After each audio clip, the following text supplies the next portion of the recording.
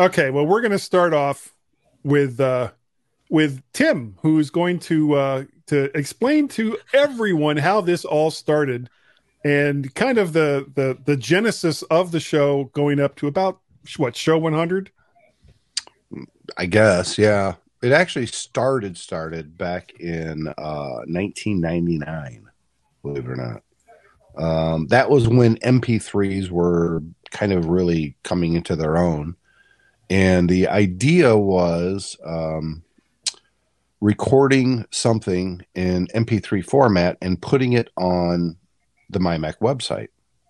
So anybody could just click the button, it would play in QuickTime, and you could hear audio.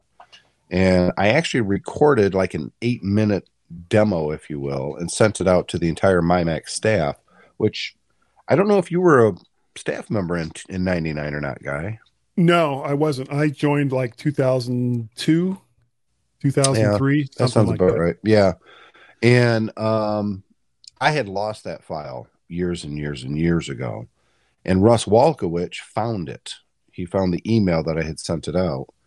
And he called it Tim Invents Podcasting, which wasn't accurate. But in essence, there was an intro music. It was me talking on you remember I want to say it's Logitech. It was a really dark gray mouse or a microphone that it was just one stick that came out right at you, kind of a sharp angle, and had a button on it to start, to turn on the Yeah. mic. Yep. So I recorded on that, and the music was just playing in the background because we didn't have an ability to kind of combine those two things in 99, at least not easily on a desktop Mac at the time.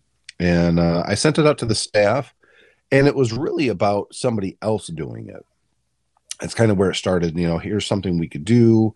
We could call it My Mac Radio. It'd play on, blah, blah, blah. Maybe we'd have ads on it, that sort of thing. And it went nowhere.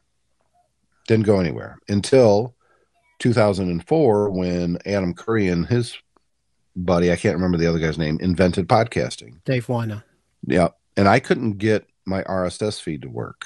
And it was actually Adam Curry who fixed my RSS feed for this show to start. So we pretty much started this podcast at the dawn of podcasting. There's other shows with higher numbers, if you will, number of episodes out there. Very, very, very few. Maybe 5-6 shows in existence that started as a podcast that is still podcasting. Before we did. Yeah, it's been continuous. Since 2004, this show hasn't been on hiatus for more than 3 weeks. During Macworld Expos, we'd have, 2 or 3 episodes. So what happened after, you got the show started? It was you and Chad. And I know at one point you actually had a TV news crew that came to the house and like interviewed you and Chad about podcasting. It was was that a local Battle Creek station? Kalamazoo, West Michigan, CBS affiliate came out, did a spot. I don't remember how they found out about us, but it was a very flattering 3, 4, 5-minute piece. It's on my Facebook it was page. long. It was long. It was. And she was the lady who came out the intro, actually said, blah, blah, blah. He was picking his domain name when all these other ones were still available. And it was at Chad's house. It was recording a show in GarageBand, and it was pretty cool. I think that was towards the end of 2005, so we'd been doing it for about a year at that point. But yeah, I mean, at the time, you had to explain what podcasting was because nobody knew. That's how soon and early we were podcasting. No one understood what the term podcast even meant. And it was Chad and I at first, but there was a lot of excitement by a lot of people on the staff. I remember John Nimirovsky really wanted to be involved, and he had a segment on the MyMac podcast at the time. Usually he would talk about books and stuff like that. Guy Searle, Who did the Dashboard Minute. That was his contributions to start.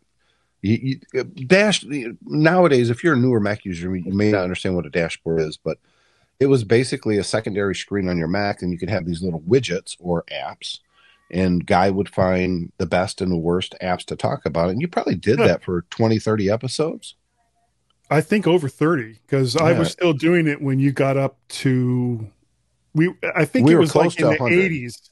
Yeah, it was in the 80s when you kind of put the kibosh on all the different segments, because it was just getting too hard to edit Well, them all in. David And Cohen was our UK. What was it, David? What did we call you? I was your London roaming correspondent. That's right, because David was new into Macs, if I'm not mistaken. I was, yeah.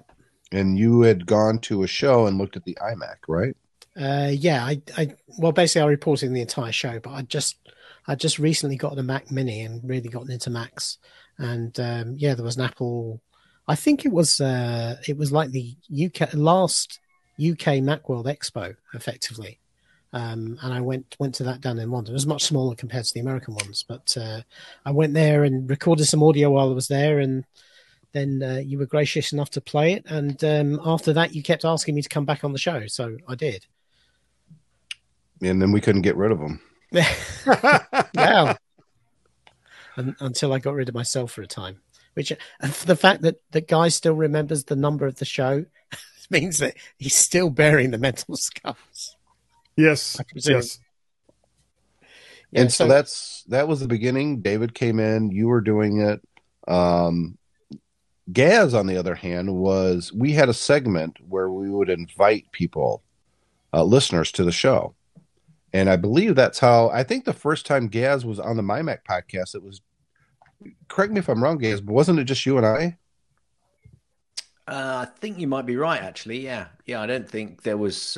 It was you were having people on, and I think it was we just timed the week, and I don't think there was anybody else on at that time. I think that's right. And then you invited me back at a later stage with a few more of us. Then there was a hiatus before I jumped on a more permanent basis. But yeah, the first time I came on, I think it may just have been you and I definitely just talk, because I was definitely that. So that would have been around 2008, probably the back end of 2008 or mid 2008, because I'd been doing some stuff with Mike Potter, doing a similar stuff with David, really, like David, doing news and reviews from across the pond is what we called it. And I'd try and concentrate on European Mac news or Apple news if I could. And so it was generally about a 10, 15-minute segment. And I don't know how I picked up. I must have sent a comment in or something, or said, I'd like to be, you might have put a call out, because I was soaping every Mac podcast up that I could, because I was being new to the environment. You just want to learn as much as you possibly can. And, so I was just soaping everything up, and being the quiet sort of chap that I